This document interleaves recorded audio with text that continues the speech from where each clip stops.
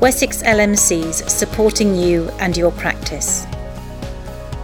Welcome to the podcast of the Practice Manager webinar run on Wednesday the 21st of October.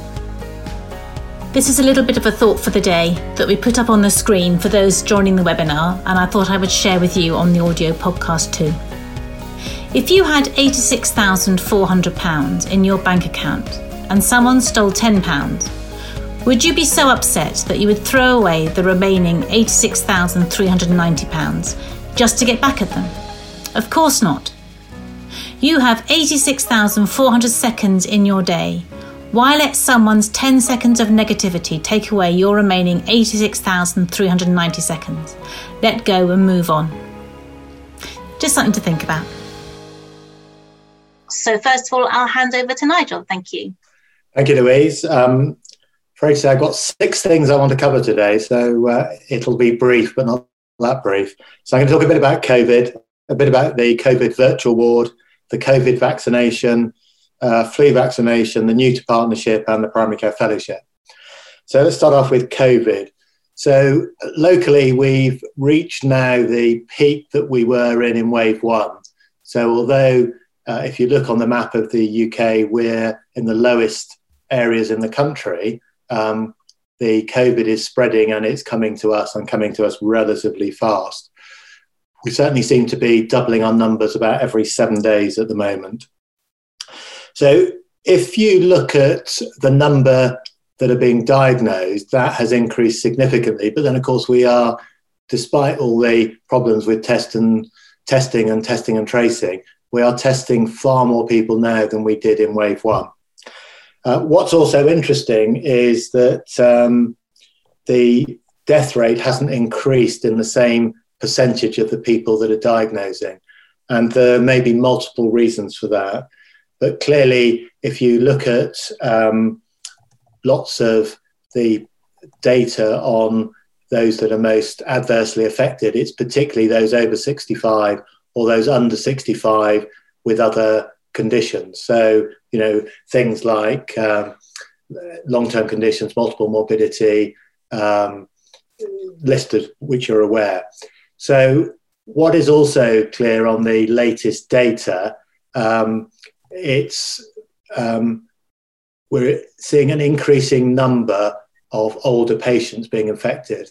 So the risk of somebody in their 20s of really serious outcomes of COVID is still relatively small, and you're talking about point something of a percent. Whereas if you're 65 with a long-term condition and you catch COVID, the risk of serious consequences are much higher. If you look at the infection rate around the country, Nottingham is amongst the highest at 762 per 100,000. The national average yesterday was 147 per 100,000. Portsmouth is the sort of hot spot in Wessex, which is 67, and the Isle of Wight is the lowest at 14. So they've got far less spread over on the island than other areas. If you look on a map of the south of England, it's not surprising. The real hotspots are Bath, Exeter and Bristol, which are all university towns. Despite Southampton and Portsmouth and Winchester having universities, they don't seem to be as adversely affected as some of the other areas. Although if you look across Hampshire and the Isle of Wight, an area of Portsmouth called Fratton is quite high. So the local planning assumption is that the R number is currently 1.2 and may increase, and that the peak that we're going to get is probably going to happen in December, January time. We're planning to put all sorts of things in place by early to mid-November, but it may be a little while after that before it happens. And the peak is predicted to be at least 2 to 3 times what we are in wave 1. So, we're coming into the winter months, and I don't need to tell you that normally that comes with lots of people with viral infections, people presenting with bacterial infections, pyrexias, etc. So if you add that into COVID that's coming, that's going to be a really challenging time. Also, what we've learned from wave 1 is that we can't put all routine care on hold, stop doing all the long-term condition management. because there is good evidence that patients have come to harm and irreversible harm because they're not getting access to care. Because hospitals and general practice were asked to divert all their resources onto managing COVID. So going forward, we're going to have this conundrum and challenge of managing the COVID patients, however that may be, but also trying to manage the routine non-COVID work, the long-term conditions, screening and immunisations. So as I said on these calls before, part of that is we need to expand the workforce over the winter months, and that's an ongoing discussion we're having with each local system. There is particular concerns about cardiovascular disease and cancers, because they are two of the ones that are presenting. And we know that if you take just blood pressure, for example, that people who don't have their blood pressure adequately controlled are much more likely to have a myocardial infarction or a stroke. If I then move on to the COVID virtual ward, and hopefully all your GPs will have watched the LMC webinar, and if they haven't, make them sit down and watch it. And I hope most of the practice managers have, because you will gain an understanding from what you're organising in your practice and across your area. So the idea of the virtual COVID ward was developed from actually before the first phase of COVID, which looked at remote monitoring of patients and then identifying the ones that might deteriorate. And if you build that into the COVID, if you take patients who are at greatest risk, so again, we're looking particularly at those over 65 or under 65 who are from ethnic minorities, have got active cancer, diabetes, chronic lung disease, learning disabilities, shielded patients potentially. There is a risk in those patients that they deteriorate, but what they do is they deteriorate without knowing they've deteriorated, in that they COVID attacks their lungs and they get what we call silent hypoxia. So if they develop silent hypoxia, if you get them up and do what's called a 40-step test, they may become quite breathless, but sitting down in front of their TV, they might not feel too bad. What the oxygen saturation does, if you remotely monitor them, is detect those people that are desaturating and got early hypoxia. So the theory is, and the theory is backed up by evidence, that if you can look at the high-risk patients, use the remote monitoring, the oxygen saturations for 14 days, then you'll pick up people at an early stage where you can intervene, whether that might be admission or monitor them more closely. And with the treatments that we've got available now, the outcomes of those patients are far better. So if you look at somebody with an oxygen saturation of 96% who may be under 60, their risk of mortality is, as I said before, 0.0 something percent. If you're 65 or over, or you've got one of these long-term conditions, and your oxygen saturation drops to 94%, you've got something like a 12% mortality. If it goes below 93%, it's something like 28%. So the COVID wards are something that or the virtual COVID wards will be mandated, I'm pretty certain, across the whole of England. There's meetings going on nationally at the moment in all our areas. So that's Hampshire and the Isle of Wight, Dorset and BSW have had meetings in the last 24, 48 hours, and the LMC has been involved in those, about establishing the virtual wards to look at what scale we put them in, what needs to be done. They are ordering thousands of pulse oximeters, which will come into the CCGs, and we'll agree a way forward about how these COVID wards will be managed and monitored going forward. I don't honestly believe you can do it at individual practice level. They need to be available 7 days a week. They also need a degree of consistency. There are different models already in existence in North Hampshire versus Southampton versus the Isle of Wight versus Dorset. And it's about getting a consistency of approach, and there may be different delivery models, but the documentation and the pathways to admit and escalate care will be consistent across the whole area. So that's talking about COVID. The COVID vaccination, I've read a lot of interesting information in the media, some of which is accurate, some of which is not quite so accurate. So there are a number of vaccines being developed across the world. We're part of the Oxford vaccine trial locally.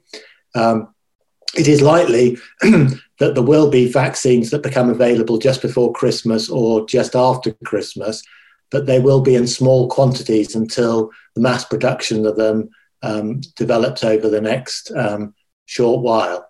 So you will know the Joint Committee of Vaccination and Immunisation have given a schedule of who the priority groups are, so who will be done first and how that will be rolled out over a period of probably anything up to 6 months.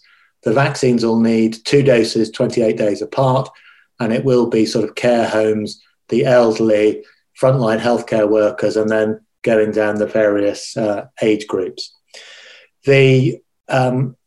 One of the big things that's discussed at the moment is the logistics of delivering it. I think it's pretty clear that general practice can't possibly deliver 2 vaccines to all the people that are going to require it. I think it will make general practice fall over. So there are discussions about having some roving vaccinators who will go around potentially to housebound. There are talk about mass vaccination centres, and they've done various trials, big centres where mobile people could go to. And there's a nervousness about including general practice in the programme simply because of the workload in general practice. A personal view, which is shared by many LMCs across the country, is if you're looking to those that deliver mass vaccination on a regular basis, there is only one provider that does that, and it's called general practice. So to my mind, it would be rather foolhardy to try and do a mass vaccination programme where general practice doesn't play a role in it. Certainly don't believe we could do all of it, but if there were mass vaccination centres and roving vaccination for the housebound, certainly general practice could play a role in that. But to do that, it would need resource. If you look at, GP returners, increasers, nurses, if we're going to expand the workforce to be able to deliver the vaccination, we need resources to do it. So that's the COVID vaccination. Flu vaccination, I think Michelle and others are going to cover it later. All I would just say is a really big pat on the back to general practice. I've just seen the latest figures, which haven't been verified and can't be published because they're not verified. But generally, across the whole of Wessex, we're significantly ahead where we have been in previous years. So a really big effort from general practice, and well done to everybody. All I can say is keep going, keep vaccinating. I know there's a challenge with the supply, and I'll leave that to others to come back to later. The final thing I just want to talk about is the workforce. We are going through a challenging time, but we do need to keep recruiting people, and we do need to sort of look to the future. So I'd really encourage practice managers to talk to their practices and PCNs. We need to make maximum use of the additional roles money and get all those people recruited into those roles. We are pushing on your behalf for greater flexibility in the use of the funding, but Treasury has pretty well tied down the NHS on how it can use that money. We're also pushing really hard to get the new to partnership scheme out and the GP fellowship scheme and the GP mentors so that we can recruit and retain more GPs as well as others. And remember, the primary care fellowship scheme also involves newly qualified nurses. And we are working with Surrey Sussex LMCs to develop a programme of education and training for the new to partnership GPs, which will look at things like HR, legal stuff, finance, leadership, contracting, performance stuff.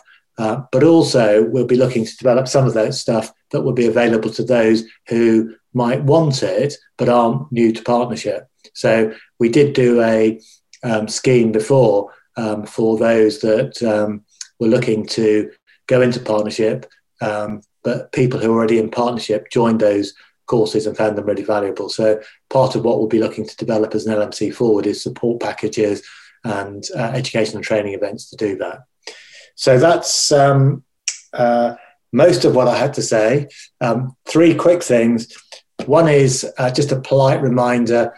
Remember that although there's 310 points protected in QOF, you do need to do the quality improvement activities. They are simplified, but learning disability is really, really important. There is some evidence that in the COVID, the first wave, 70% of those with learning disabilities who died had preventable causes. So there will be quite a lot of pressure about the learning disabilities annual checks. And I would just encourage people to make sure they do those before they get swamped with COVID, and that we have 100% coverage. The second is about NHS 11 First. So across the whole of England, there is this pre-booking system for people to go into A&E rather than everybody turn up at A&E. The pilot we've got in Portsmouth has worked relatively well, that patients are being directed from 111 First through the clinical assessment service into the ambulatory care unit, into community clinics. Not that many are being referred back to general practice. But this is going to be rolled out in your area shortly, and it's something that as an LMC we're keeping a really close eye on, because what we don't want is just to move the deck chairs on the Titanic and move people from A&E so they hit their 4-hour trolley wait and just move them straight into general practice when that isn't appropriate. And the final thing is about PPE. I know there's been lots of complaints in the past. They've largely resolved, and I hope 100% of practices are registered with the PPE portal. Nationally, they say there's only 80%. Our evidence is that very few practices aren't registered locally. Department of Health has set up a small group to look at the PPE issues in terms of what we think as frontline users of PPE, rather than 4 layers of reporting through the CCG, NHS England region, nationally to the Department of Health. And for my sins, I'm sitting on that group with about 4 LMC secretaries from around the country. So if you are having problems with PPE, please let me know. I don't particularly want, every single problem you've got, that if you can't get a box of gloves, let me know. But if you're having problems in ordering quantities, the shortage of stuff that you can't get a hold of, go through your normal routes, but let me know, because I'll feed that back into the national team. Thanks, Louise. I'll shut up then. Thanks, Nigel. Just a couple of questions are coming for you, just in relation to what you've just been saying. We aren't going to be having to work over the Christmas bank holidays, are we? I think that was a complete reaction to you saying December is going to be sort of the big pandemic hitting. So there's a worry that people aren't even going to get Christmas off. Look, I think nobody can tell you what's going to happen. The predictions in the first wave didn't come to fruition. We don't know. I sincerely hope not, because I'd quite like to see my grandson and granddaughter over Christmas. But if we get 3 times the rate of COVID that we've got now, we won't be going anywhere, and we might even be in lockdown. So at this point in time, I can't tell you. I hope not. I hope the measures they're putting in at the moment will form a brake on the spread of COVID, and that will start falling off. But, the pandemic is a national emergency, and who knows what will happen. I'm sure, as we did at Easter, we may need to do that. But I think we did learn quite a lot from Easter and some of the bank holidays, because we put capacity in that wasn't really needed. And I think we need to do as much as we can at system level, rather than insist that practice is open. So I won't guarantee the answer is no, but I would hope that wouldn't be the case. Okay, and a couple of workforce questions, please, Nigel. We really need or would like some more MSK capacity via our PCN AARB, but are only allowed 1 whole-time equivalent. We've got lots of cash left. Why is it being restricted? Because there aren't enough physiotherapists who are first point of contact MSK. So the risk is that you'll take people out of the community providers and there won't be enough there. So that's why they've said just 1 per PCN in the first wave. It is worth talking to your CCG about it, because some have gone to the private sector and secured some additional service in that way. But there are complications and costs to that. Also, remember that, we're now in month 7. A normal recruitment process may take you 3 months by the time somebody's given notice. So if you want to recruit people to start in April next year, you need to start the recruitment process, over the next few weeks, rather than wait till the 1st of April to do it. Okay, thank you. And also just a warning there about being careful about on-costs and reimbursement for your pharmacists and full-time equivalents with the PCNs, but just keep a look at the small print, which I know is something we were discussing in the office this morning. Well, can I just be really clear about that there? So the way NHS England have worked it is they've looked at the competency framework of those individuals and what they expect them to deliver in general practice. The challenge then is they've tried to be helpful by putting Agenda for Change funding in it, but most practices and PCNs don't offer Agenda for Change.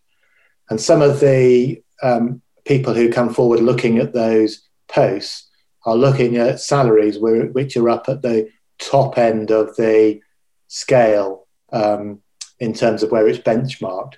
And you need to remember that you've got to add the on costs to look at if you're going to get 100% of the post funded. Some PCNs have recruited people who are on a higher pay level because they've got more skills, more experience, etc. And I would just, politely remind people that these additional roles are there to help general practice with their workload. So I would still use the rule 70-30. So 70% of their time should be taking work off your clinicians, 30% delivering stuff for the PCN. If they're spending all their time doing PCN work, then the funding isn't doing what it was intended to do. But, if you go back, and very few of you will have been here pre-2004, but we used to have practice staff budgets which reimburse 70% of a person's salary.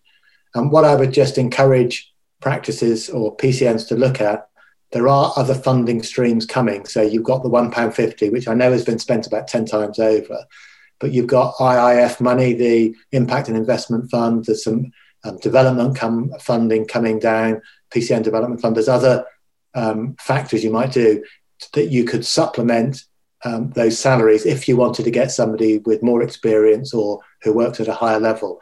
Also, if these people are really valuable to your practices, then potentially the practice could look at their workforce as a whole and potentially invest in those people. But that's very much down to individual practices and their PCNs to make that decision. Hope that helps.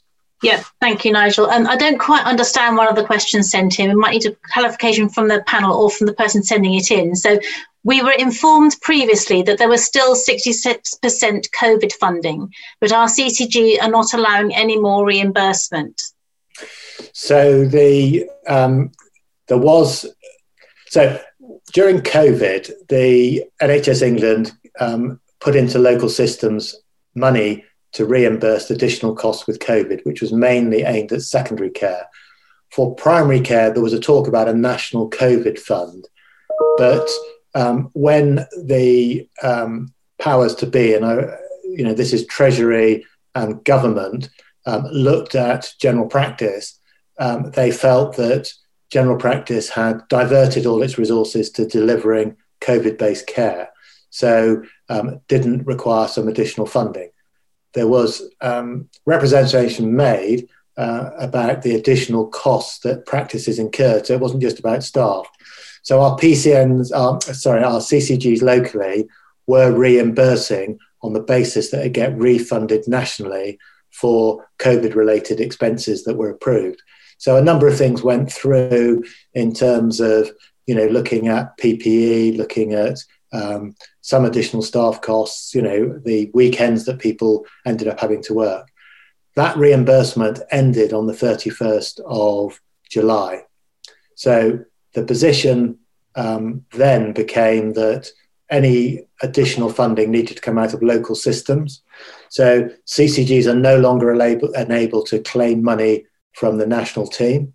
And the same is true for hospitals. They are given some funding to meet the costs of additional activity as they are required to get up to 100% of diagnostics and outpatients and sort their elective care lists out. But they're not being given extra COVID funding. As such, they've got to consume that within their own organisations.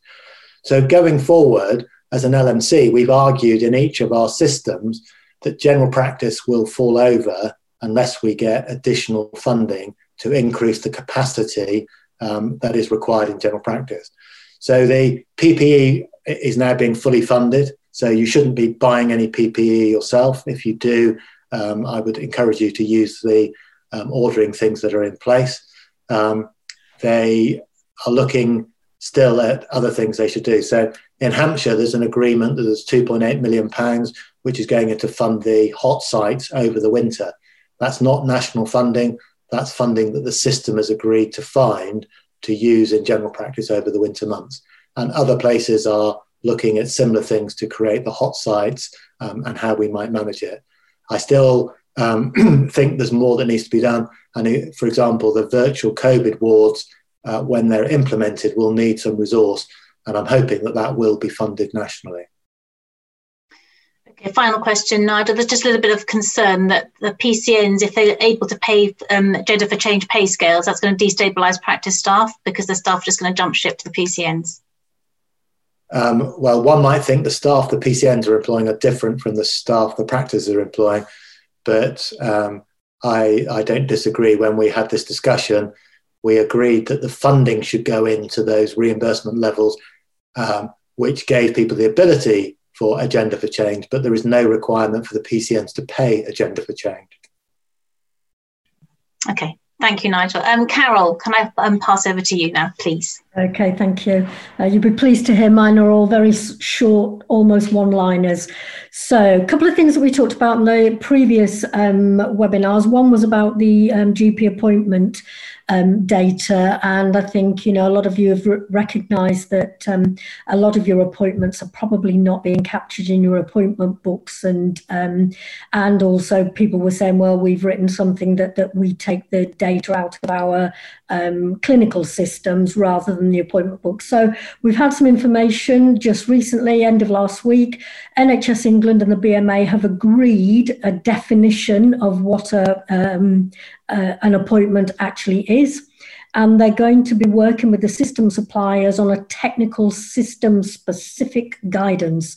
So that's due out shortly, and once we've had that, that should hopefully help everybody to be able to make sure that those definitions and that data is properly extracted, so that it will show how busy general practice is in the same way that the hospitals do that at the moment. Second thing I just wanted to mention to you is a lot of practices have been in touch with us about student nurses being placed in their practices, and they have to sign something to say that those student nurses are indemnified. I think this is a new departure because everybody always thought that they were indemnified by the university that they work with. That indemnification has actually passed over, but it is through CNSG. So you really don't need to worry about it. So if you're asked by local university to sign something that says, yes, nurse indemnified, yes, they are whilst they're with you. And we've got all the information on that. If anybody wants chapter and verse, we've got it. Third one, I just wanted to give you a bit of a heads up. The wonderful CQC are not letting us just relax out of their clutches at the moment, and apparently they're going to be starting a review on DNAR processes across the whole systems. So I'm just warning you that if where you've got patients that have got a DNAR in place, make sure that it's written up, you've got protocols, you've got processes in place. We'll get some more information on that, no doubt, but this was just a heads up on the CQC training thing last week. I think that was all I wanted to cover really for now. So I'm going to pass over to Michelle. Hi, I'm just going to do a bit of an update on flu. So people will be aware of the letter that was recently sent out to access the additional vaccines. It was really just to highlight there's been a further version issued. There was a correction that needed to be made. It mentioned about that practices couldn't exceed more than 10% of their registered population. And in another place, I think it was the FAQs, it said it was 10% of the eligible population. Just to confirm, it is 10% of the registered population. And there is a new version that's been released on the 9th of October, and I think is available on our website if you need to have a look at that. Going on really around additional vaccines, we've had an increasing number of practices contact us because in the letter it stated that from this Monday, potentially there was ordering or delivery of the additional ATIV, and that when you contact Seqirus, they are saying that actually they are not allowed to share the order form with you because they're waiting approval from DHSC. We have raised this nationally and via public health, and we await an update on this. I get it's really frustrating, but we're waiting an update as to what's holding it all up. And as soon as we've got it, we'll share it with you. The other update on the additional vaccines was to say that we have had confirmation that there is enough vaccine of the additional vaccines to vaccinate all of the eligible cohorts, and also a percentage of the 50 to 64-year-olds. just to say we are waiting on the guidance for the 50 to 64-year-olds, which we believe will be out shortly. What shortly means, who knows? There should be a new definition, I think, for that for the NHS, but it is imminent. So we will wait and see when that comes out. What else did I want to update on? Also within the letter, there are levels that you can order from depending on different suppliers. So it was just to say, if you are a practice who wants to order less than the minimum order, so I think one is 150, if you wanted to order just 50, then you need to contact Public Health and they are able to potentially approve that you order below the minimum or over the maximum.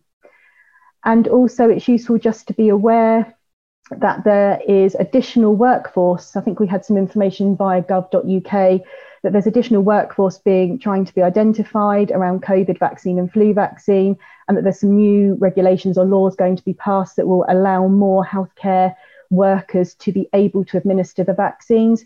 We await further detail on that, and as soon as it's available, we will share that with you. And then finally, we are getting, again, an increasing number of queries around vaccine orders for next year.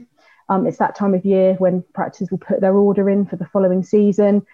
Our advice hasn't changed. We would suggest just pause with that. Don't do any ordering until you've got the national direction that we await. And I think that was it. Lovely, thank you, Michelle. I think, Lisa, you were going to update on a few bits, please.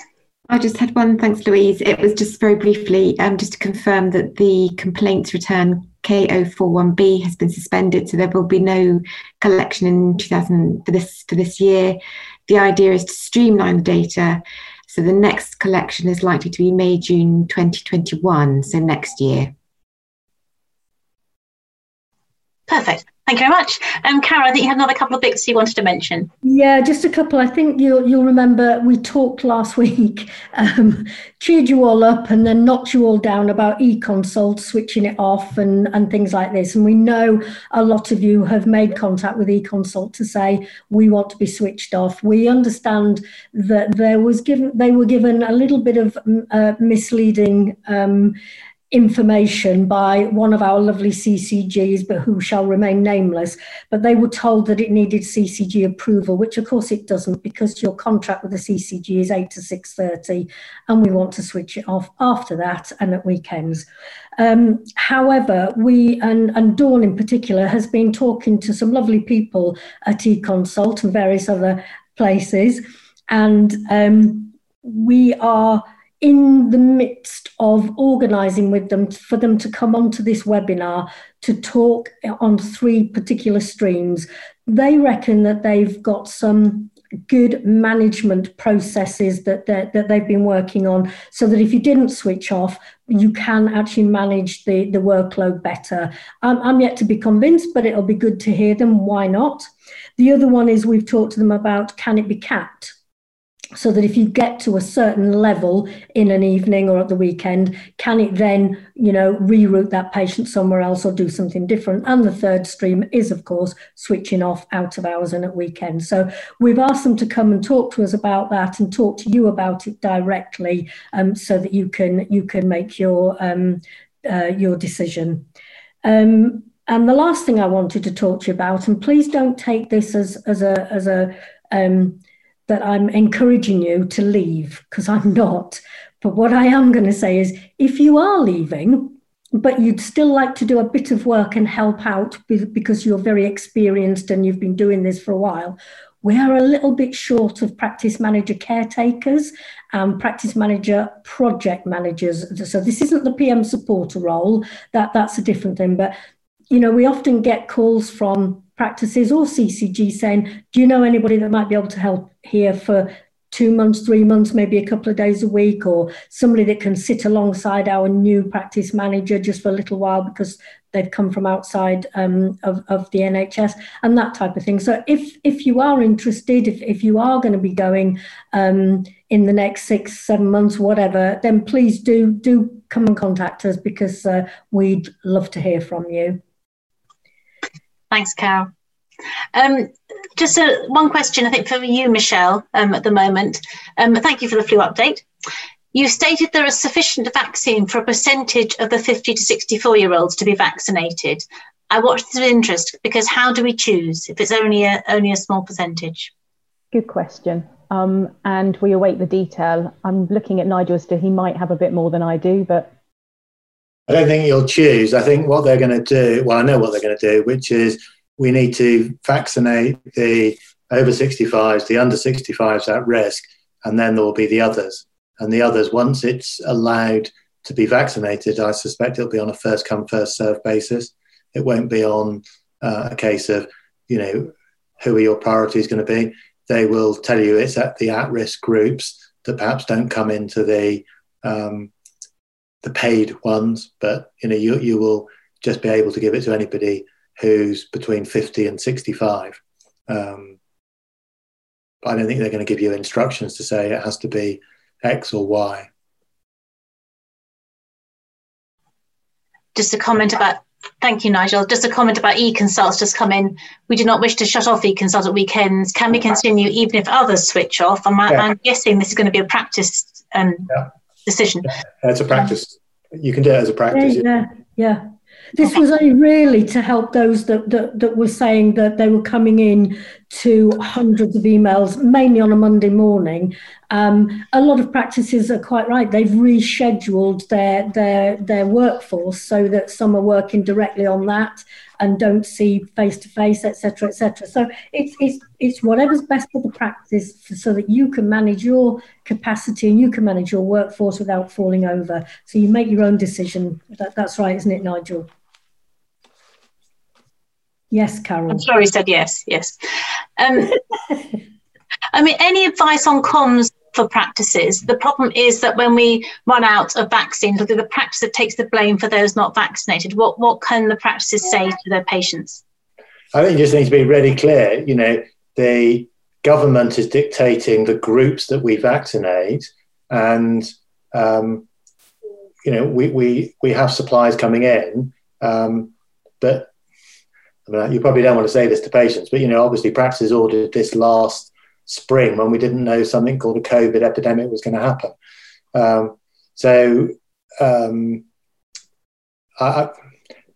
I think you need to be clear with the patients, but I think I wouldn't put too much detail, because every line you write will be dissected by them and interpreted and shared, and you'll find it'll spread like wildfire. So, what I would just is probably reiterate the same message, which is, flu vaccination is a high priority every year. This year, it is even more important because of the potential risk of getting COVID as well as flu. Therefore, we are vaccinating people in terms of the priority groups, which are these. We are doing it on a timetable over the next few weeks as we get the vaccine that becomes available. And I would keep the message fairly simple like that. Public Health England have actually issued some comms, including a leaflet for patients. It's not great, but there are questions like, why do I have to wait for my flu vac, and various things like that. So it's worth looking on the Public Health England website for what they've put out. Dare I say, normally the practice managers have got a better message than some of the stuff we get nationally. No doubt about that. So if any of you have got some messages you think are good, could you share them? And we'll share them with all practices. It's often we find the most fruitful way of doing it. Yeah, and I think just to be clear that actually we're still waiting on the 50 to 64-year-old information. That I believe the DES will just be updated, and that will give us the detail. But at this moment in time, practices are not vaccinating the 50 to 64-year-olds yet, I think. Yeah, and I think when it comes, the only detail will be you can go ahead and vaccinate them now and you'll be paid for it. Do you? You don't think they'll start with the older age group and move down? No? I don't know, but I doubt it. No, Too complicated. It just reminded me the flu leaflet is actually on our website. We've posted it there, so the one from Public Health England, so it's there if anybody wants it.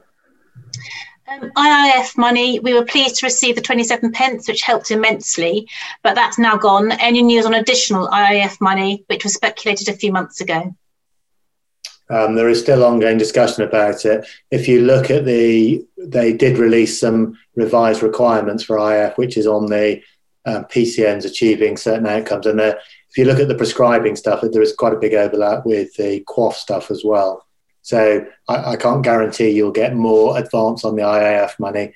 They particularly want certain things to be done at PCN level. I have to say, we don't help ourselves though, because at the end of last year, there were millions of pounds unspent of the £1.50 at PCN level across the country. There was PCN development funds that were distributed to PCNs and unspent. So, there was all the concern about having to pay tax. Do you distribute it? What that means. But it also sent the message back up the line. There was quite a lot of money sitting in PCNs which were unspent. So I would just encourage PCNs to commit the money that they've got. This isn't about making profit. This is about helping you and your practices as a PCN level, but also looking at developing services that will be there for your communities. And that's what the IIF money can only be spent if it comes out in the future on staff or services. You can't use it for anything else. So you can watch this space, but I would just look at funding you've got at the moment and just use what you can. Okay, thank you, Nigel. And one for you, probably, Michelle. Coding for the 50 to 64-year-olds, is that 90X4 dot, or do we not know yet?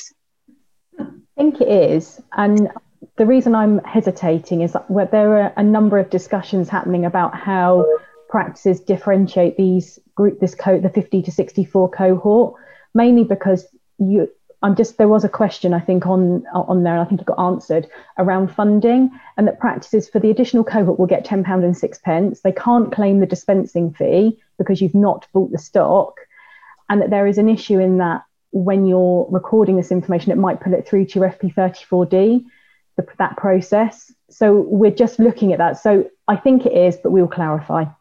Sorry, that was a long way of saying that, wasn't it? That's perfect. No, that was great. Thank you, Michelle. That's all the questions. I think that's all from our webinar today. Thank you, panel. Thank you, Lisa, Carol, Nigel, Dawn and Michelle. And just to remind you that the next week is Nigel's news webinar at 1 o'clock on Wednesday. Then our next Practice Manager webinar is going to be on the 11th of November. It will be the same link you've used today for the Zoom link, but we will send out a reminder as we normally do. So thank you very much, everybody, and we'll see you soon. Thank you. Wessex LMCs, supporting you and your practice.